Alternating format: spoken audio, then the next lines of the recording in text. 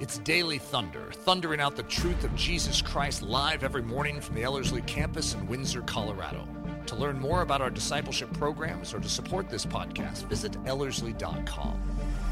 Now, here's Nathan Johnson. Well, if you have your Bibles, we're going to start in Exodus 34. I've been walking through, just in my own personal study, walking through a concept that I've just been trying to get my own mind wrapped around.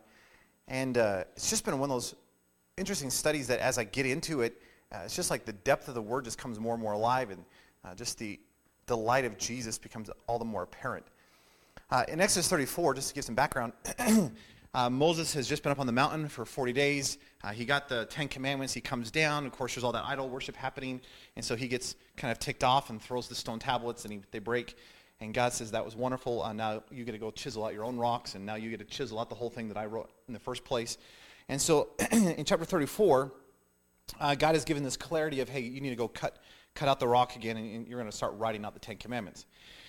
It's interesting, as you get down into verse 6, God is giving clarity into who he is and his nature. Now, you got to remember, in the context of Moses, not too much earlier before this point, probably a couple of months, Moses was at the burning bush. He's been tending sheep for 40 years, and God speaks to him, and God says, hey, I want you to go and I want you to rescue my people. And, of course, Moses asked the question, well, all right, I'm willing to do that, but when they ask me, who is this God who's been speaking to you? And again, you got to recognize they hear the Israelites in this pantheon of Egyptian gods. So, all right, we have this God, but what is his name? And God says, oh, let me tell you my name. It's actually unspeakable. And God pronounces this unspeakable name of God, which is neat because it is this intimate covenantal revelation of who God is. And when you look at the names of God, and we walked this through in the past, but when you look at the names of God, it's interesting. They're not just names. They're a depiction of his character and his nature. In other words, when God says, I am Jehovah Jireh, he's not just saying I'm a provider. He's actually giving you insight into the very character of who he is. Because a name, at least in the Old Testament, denotes character and nature and attribute kind of stuff. Which is why when you see someone's name being changed from like Abram to Abraham or Jacob to Israel, it's very significant because it's not just a name change, it's a change of character and nature. So God reveals this intimate, personal name to Moses. And as Moses is now with God again, you recognize that God is giving greater insight into who he is. Now, look at, this is Exodus 34, verse 6. Look at what God says about himself in terms of his nature and his character.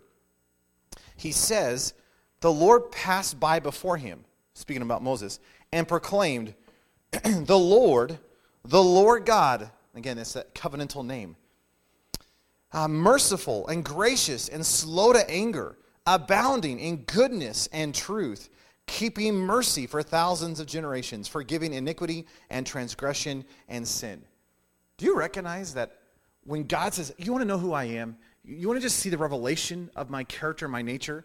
He says, this is who I am. I am merciful and gracious, slow to anger, abounding in goodness and truth, keeping mercy for thousands, forgiving iniquity and transgression and sin. That's amazing to me.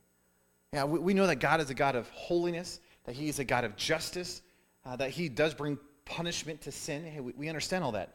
But isn't it amazing that when God says, hey, let me reveal myself to you, the revelation that he gives is that he is a God who is merciful and gracious and slow to anger and abounding in goodness and truth and keeping mercy for thousands. The concept I've been walking through the last couple of months that's just been profound to me is found in our word, the word mercy. It's the Hebrew word Hesed.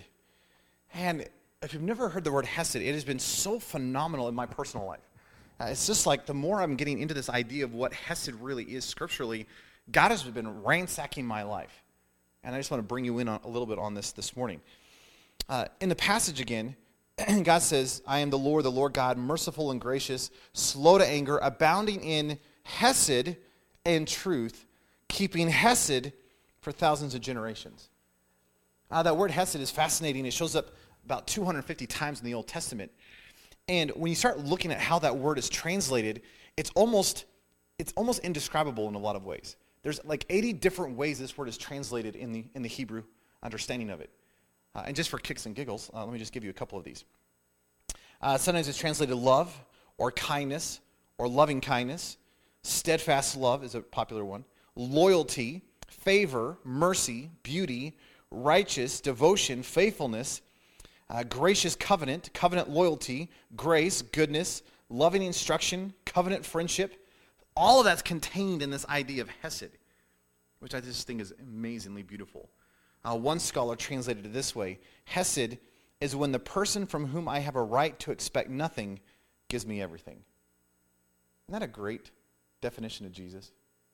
That the one from whom I should expect nothing from has actually given me all things. That here is God. What should we expect from God? Eternal punishment. Hell for eternity. I mean, that is actually what we rightly deserve. That the moment that there's any sin in our life, and not to break this to you, but you have sin in your life. The whole Paul in Romans is like, hey, we are all sinners, and we've all fallen short of the glory of God, which means the punishment for us is eternal damnation. That's what we should expect. Or maybe in a better way, we should expect nothing good from God. And yet the one from whom we should expect nothing from gives us absolutely everything. Isn't that awesome? That is so good. Please tell your faces.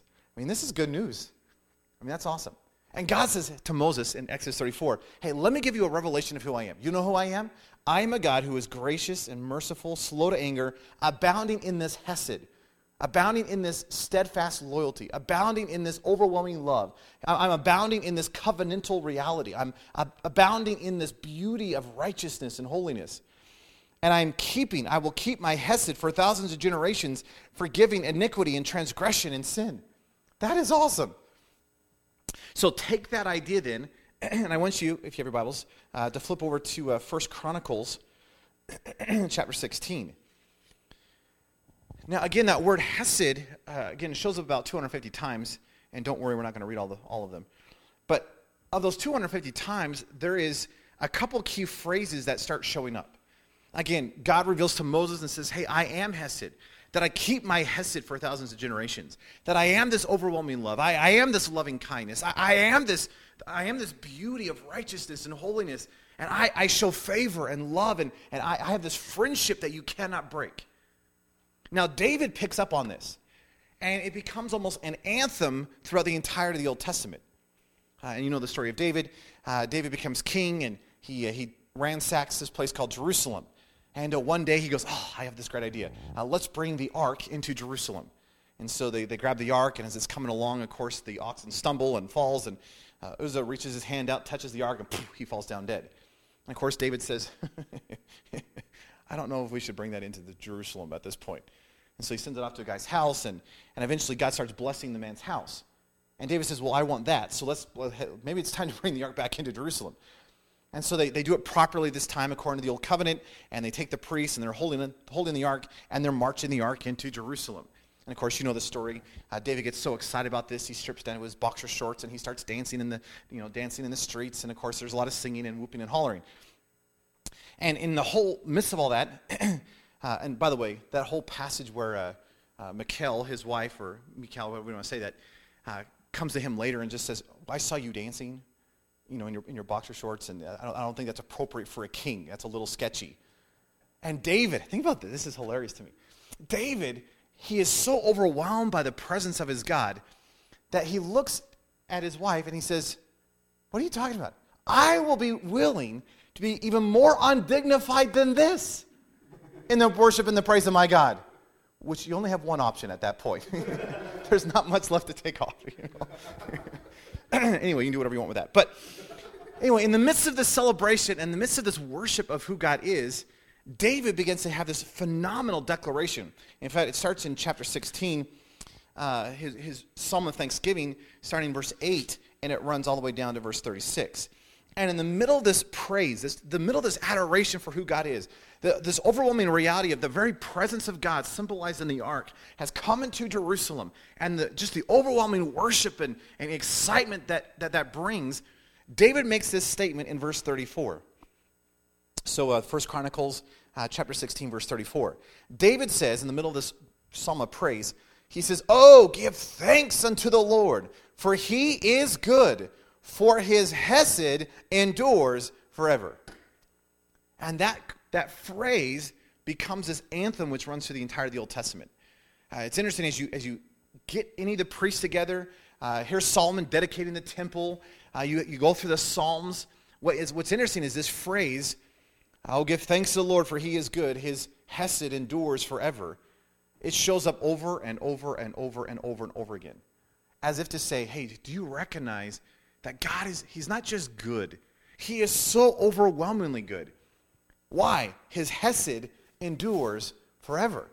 This loving kindness that he has, this mercy, this grace, this favor, this covenant loyalty which he bestows upon us, that endures forever. Do you know how good that is? Because the one for whom we should expect nothing from has given us absolutely everything. Now, take that then and turn over to Psalm 136. Now, as you're turning to Psalm 136, let me just give you one other passage. It's from Lamentations. In Lamentations, of course, Lamentations is a lament, and Jeremiah is speaking about the destruction of Jerusalem. And listen to what Jeremiah says about this idea of Hesed. In Lamentations 3, verse 21, Jeremiah writes, "But this I call to mind, and therefore I have hope. It is of the Lord's Hesed that we are not consumed. His compassions do not fail. They are new every morning. Great is his Hesed." Isn't that interesting? That here is the destruction of Jerusalem, and Jeremiah is just overwhelmed by grief and the sadness. But the declaration upon his heart is, wow, do you recognize that even in the hardest times, God's Hesed endures forever? That he is still a God of loving kindness and mercy and goodness. So look at Psalm 136. Psalm 136 is just this incredible psalm. And the reason it's amazing is the word Hesed shows up 26 times in this passage. And if you know anything about Scripture, anytime there's repetition, it's there for significance. Because repetition is a great teaching tool. Repetition is a great teaching tool.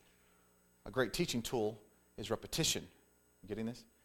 So in Psalm 136 then, the fact that it's repeated 26 times means, hey, this is highlighted. This is huge. Hey, don't miss this, is what the psalmist is saying. Now, what's happening in Psalm 136 is that the psalmist is recounting the history of Israel. And as they're recounting the history of Israel, the declaration of that is, for God's Hesed endures forever. Again, it's taking that declaration that David wrote and is using it in every single verse. And it was basically a participatory psalm where there would be a reader up front, and they would read the first line, and then the congregation would repeat back, his Hesed endures forever, over and over and over again. So, since we're a little congregation this morning, we are going to participate, and we're going to have some fun. Now again, you can translate this word mercy, you can translate this word loving kindness, you can translate this word faithfulness, and depending on what translation you have, you may have one or all of those. But again, it's that idea of Hesed. So what I want to do is, I want us to walk through this, and I want to read Psalm 136. And I want you just to ponder this idea that in every situation of the Israelite life, whether it was good or whether it was bad, the reminder is his Hesed still endures. Hey, he has not abandoned us. His mercy is still there. He is overwhelmingly faithful. He is full of loving kindness. So what we're going to do is we're going to use a few different translations, but let's start with mercy. You guys willing to do this? It's going to be fun. So I'll read the first line, and then we can all just declare back, "For his mercy endures forever." And don't be like little mice. Be bold as men, as lions, and declare forth the Hesed of our Lord. So Psalm 136. "Oh, give thanks unto the Lord, for he is good, for his mercy endures forever. Oh, give thanks unto the God of gods, for his mercy endures forever. Oh, give thanks to the Lord of lords, for his mercy endures forever. To him who alone does great wonders, for his mercy endures forever. To him who by wisdom made the heavens, for his mercy endures forever. To him who stretched out the earth above the waters, for his mercy endures forever. To him who made the great heavenly lights, for his mercy endures forever. The sun to rule over the day, for his mercy endures forever. The moon and the stars to rule over the night, for his mercy endures forever." All right, let's switch it to loving kindness. To him who struck down in Egypt their firstborn, for his loving kindness endures forever. And brought out Israel from among them, for his loving kindness endures forever. With a strong hand and outstretched arm, for his loving kindness endures forever. To him who divided the Red Sea into two, for his loving kindness endures forever, and made Israel to pass through the midst of it, for his loving kindness endures forever, but overthrew Pharaoh and his host in the Red Sea, for his loving kindness endures forever. All right, let's switch it to faithfulness. To him who led his people through the wilderness, for his faithfulness endures forever.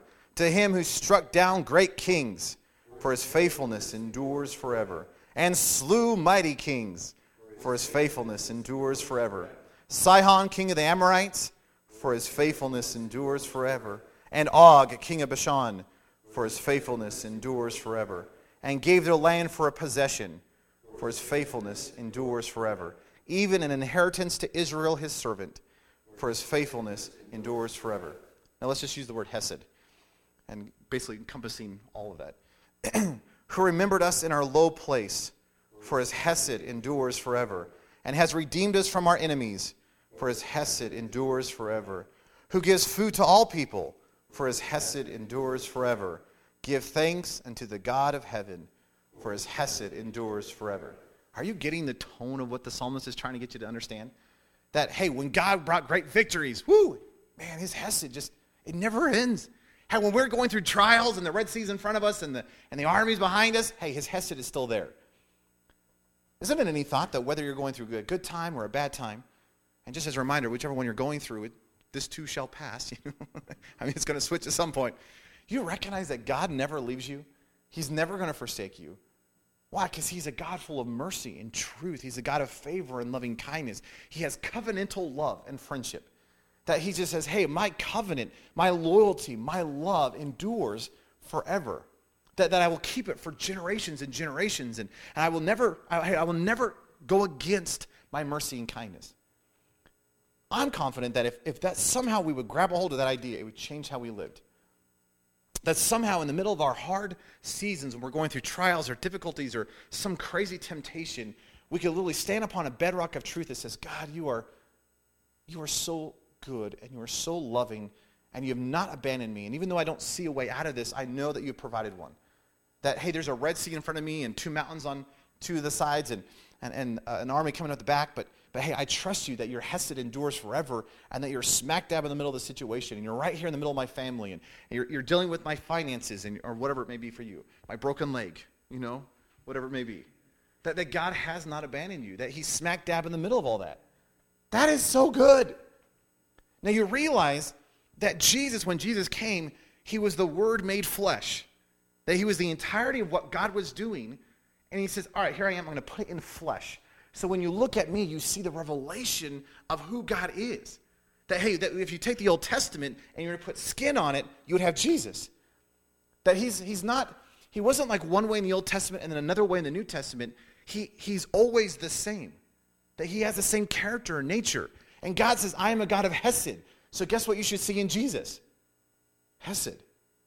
And isn't it interesting it's Hebrew, so in our New Testament, which is written in Greek, you don't see the word Hesed, but it's translated grace or mercy most of the time in the New Testament. And do you know what the writers of the New Testament consistently say about Jesus? He's full of grace and truth. He is truth. He is grace. He's the fullness of mercy. What are they hinting at? Hesed. That he is the Hesed God. That he is the one who has come, and he's the one who is willing to show Hesed to thousands of generations. Maybe the best demonstration of Hesed is the cross. That while we should expect nothing from Jesus, he gives us absolutely everything because he gives us life. Now, really quickly, if you have your Bibles, Luke chapter 15. I just want to finish with this. It's interesting as you look at the parables and the message of Jesus, an undercurrent of all that becomes this idea of Hesed. and you obviously know Luke 15 well. But Luke 15, there's a story of three lost things. We have a shepherd with his lost sheep, and then we have a woman with her lost coin, and then we have the story of a father with his lost son. And you know the stories well, but it's interesting that a lot of times we kind of look at them individually and we forget that there's a flow in the story. And obviously Jesus is talking to these Pharisees and And the Pharisees are frustrated because he's hanging out with the tax collectors and the sinners and, people like us. And the Pharisees, these religious leaders, are all bent out of shape because, well, Jesus, why are you hanging out with the scruff of the world? And he says, do you not recognize that my Father's heart is for that? Because he's Hesed. And so Jesus says, let me tell you 3 stories. It's interesting as you look at the 3 stories, they start broadly and they narrow their scope. In other words, you have a shepherd with 100 sheep, and it narrows down to a woman with 10 coins, and then it narrows down to a father with 2 sons. So you can just kind of see that the intensity increases. And I won't read the whole passage, but I'll recap the stories for you. In the first story, Jesus says, hey, here's this shepherd, and he has 100 sheep. Now, likely in this culture, it probably means that he's looking over the community sheep, because it's very rare that one person would have 100 sheep. He'd be really wealthy. So more likely is the fact that he had community sheep. And he looks and he starts counting them. He goes, oh no, Bertha's gone. Again, she's gone off wandering in the wilderness. And he leaves the 99. Now, realistically, you do not leave 99 sheep. Because the moment you leave 99 sheep, how many are lost? 100 sheep. Sheep are dumb, right? Isn't it interesting that the only animal that I can even think of in the entire animal kingdom that demands a shepherd is sheep? In other words, you will never see a wild flock of sheep roaming around out in the wilderness. That never happens. Why? Because sheep are dumb. Sheep have to be led to water. Sheep have to be led to green pastures. Sheep have to be protected from the wild animals. And isn't it a wonderful thought that you are compared to sheep? God did not compare us to cattle. He did not compare us to lions, as great as that would be. He says, you know what you are? You are dumb sheep. That's just so painful. Why? Because sheep demand a shepherd. Guess what you demand? A shepherd. That's awesome. And just as a sheep need a shepherd to lead them and guide them and protect them, that's what we need. And so Jesus says, hey, here's this shepherd who's obviously a picture of God, and he has 100 sheep, and he loses one. So what does he do? He leaves the 99, but realistically, he's either going to put them in a pen and close the pen, or he's going to grab some of his hired hands and have them watch the sheep so he can go search for the one. Because, again, you don't just leave 99, otherwise you're going to go wandering, and you're going to lose all of them. So here's a shepherd, and he goes off into the wilderness. Now, the wilderness of the time of Jesus, you recognize, is a desert. It's not like our Rocky Mountain wilderness. I guess when I was a kid, I always imagined like Rocky Mountains, the wilderness. But we're talking desert. There's like nothing.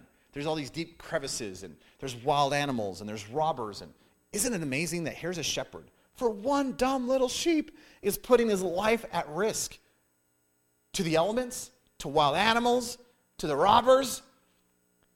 And hey, he finally finds his sheep, and it probably fell down in some crevice, and so he takes his shepherd hook, and one of the reasons it has a hook on it is so that he can reach down and grab it, and then he puts the sheep up on his shoulders, and a typical shepherd will hold the feet of the sheep, and the reason he'll do that is because it calms the sheep down, because it recognizes the very presence of the shepherd, and he brings it back to the 99.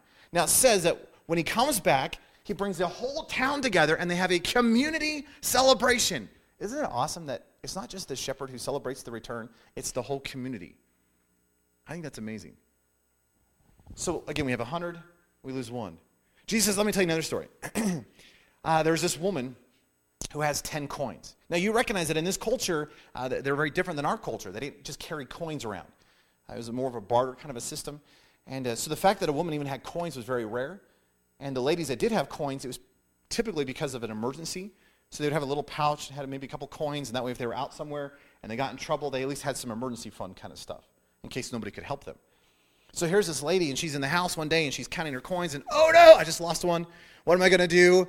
And so she starts looking everywhere. Well, their houses are not like our houses, right? Their houses were made out of stone, and they usually didn't have windows, partly because you didn't have glass, right? So you don't want to have all the elements come into your house. And so which means it's dark. They may have had like a little slit at the very top, but there wasn't much light. So you had these little candles. So if you can imagine this, you lost one of your coins, and where did it fall? Down into the stone, dirt ground. Well, that's terrifying. Why? Because that's my salvation. Hey, that's my hope. So what does she do? She lights all the candles. She starts dusting every corner, trying to find the coin. By the way, as the archaeologists nowadays have been looking at all these old houses in Israel, guess what they keep finding in the floorboards, in the stones, and in the dirt? They keep finding coins. Isn't that interesting? I think that's hilarious. So here's this woman, and she finds her coin. So what does she do? Isn't it interesting? She doesn't celebrate by herself. She gathers the whole community together and says, hey, I just found my coin. Let's celebrate together. And it becomes a community celebration. So you have a shepherd with 100 sheep who loses one, finds one, community celebration. You have this woman with 10 coins, loses one, finds it, community celebration. And then Jesus says, oh, let me tell you this story, the prodigal son. Now my guess is if you've ever grown up in the church, you've known this story. You could probably quote back this story. And my guess is you actually have never really gotten a hold of what this story actually means, because we've never seen it in light of culture. And the moment I started looking at this in light of culture, it changed everything for me. So if you'll permit me for just a second, I want to give you a quick insight in terms of the culture. Israelite culture in this day and age was very community driven. In other words, in the West, we're very individualistic, right? So, hey, you want to go out for a Coke? And you're like, I'll make the decision, yes. Right? If you go to the East, like in Asia countries, and you're like, hey, you want to go out for a Coke? Let me ask my family, and I'll get back to you. Right? Missionaries have been finding it's been interesting as missionaries go to the East, because it's like, hey, do you want to accept Jesus? I'll ask my family. I'm not asking your family. I'm asking you. Do you want to accept Jesus? I'll ask my family. But they don't think individual. They think community. That's this group. In the time of Jesus, it was a big high honor shame culture. And the reason we don't do things against the community is because it's a shame thing. And you do everything you can not to bring shame. So listen to the story then. Here's this son who comes up to his father and says, Father, I wish you were dead. Yeah, I want my inheritance. Which basically just means I want you dead. So, hey, Dad, could you give my inheritance? Now, again, it's not a liquid society. They don't have just cash. They don't have banks where they have a whole bunch of money. They have property. They have animals. They have items. So the only way that the father can get the items or the money to the son is that he has to suddenly sell all of his stuff. And again, in this culture, it usually takes months and months and months to sell things. Why? Because you have to debate and argue and look over everything really closely. So the fact that the son wants instantaneous money probably means that the father had to sell it as like a flash sale, like a garage sale, bottom prices. Get the horse that usually is $10. I'll give it to you for a penny. Kind of an idea. And so here's a father. He sells part of his estate and gives the money to the kid. And what does the kid do?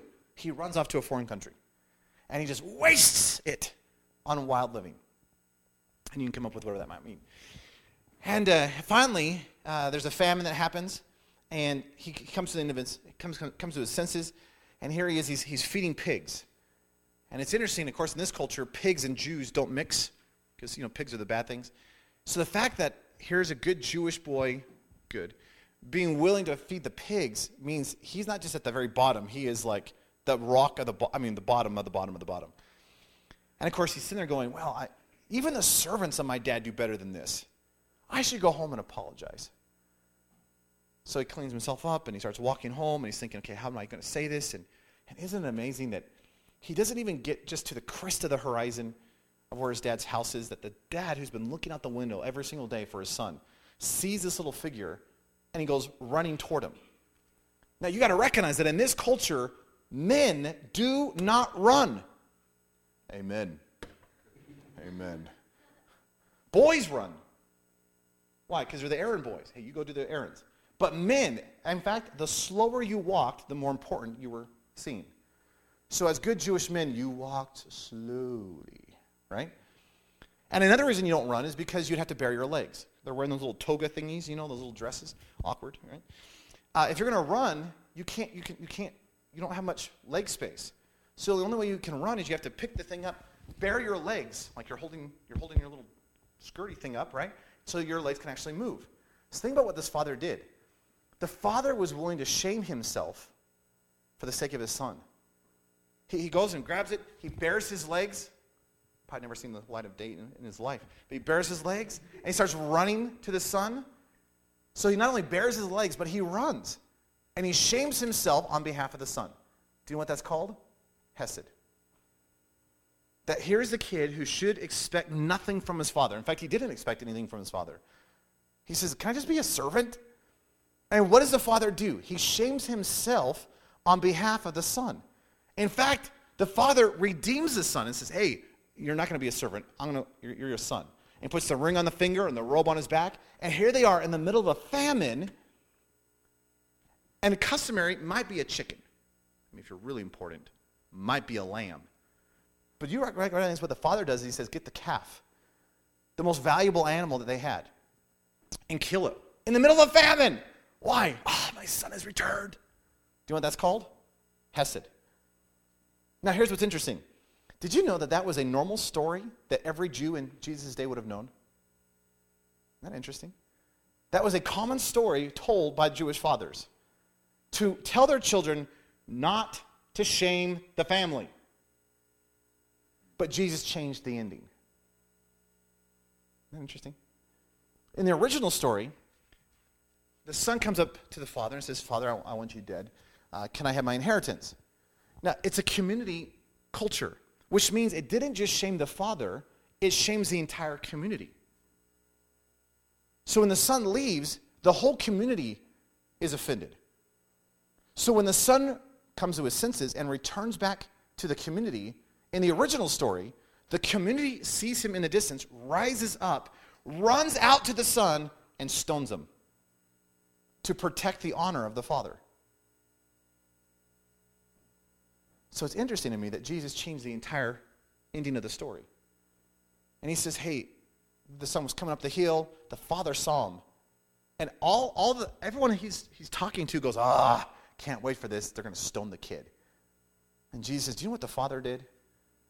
Because of his overwhelming hesed, his overwhelming love for his boy, he was willing to take on the shame of himself, bare his legs, and run to his son.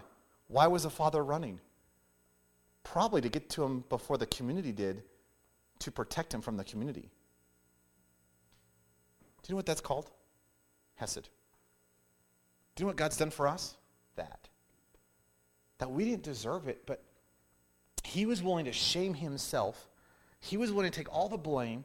He was willing to take all the hostility. He was willing to bear our sin upon the cross, which we did not deserve, so that he could have relationship and intimacy and fellowship with us. And God says, you know who I am? I'm a God whose hesed endures forever. I'm a God who, whether in the good times or the bad times, hey, I endure. That this doesn't change.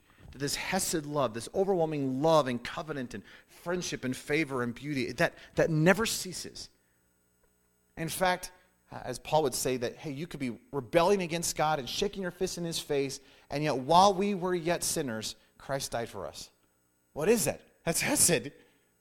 That I deserve punishment. But what does God give me? Forgiveness, salvation, life. If I'll embrace it and accept it. So I think for us this morning, my encouragement or my exhortation would be, could we somehow grab a hold of that afresh? Could we somehow see God as he truly is? Could we somehow realize that he is a God of hesed, loving kindness?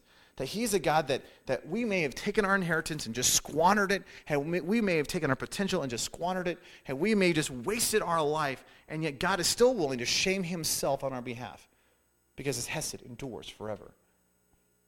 And I don't know what's going on in your life, but could I somehow take this idea that whether it's a good time or a bad time or a crazy time or I got finances or family issues or whatever it may be in your life, a broken leg, hypothetically, whatever it may be, could I recognize that God's hesed endures forever?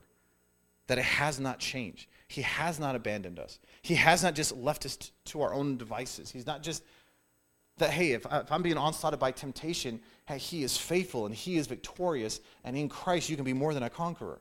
Why? Because he is hesed love and he has not abandoned us. Hey, his hesed is new every morning, says Jeremiah. And we need to embrace that. We need to grab a hold of that, because if we don't, let me say it this way, if we do, that changes everything. It changes how I face temptation. It changes how I see difficulties. It changes how I look at my finances when I look at the bank account. Hey, it changes how I look at my future. It changes it changes every aspect of my life when I begin to recognize that God is a God of hesed, and his hesed endures forever. We need to grab a hold of that. Well, let's pray.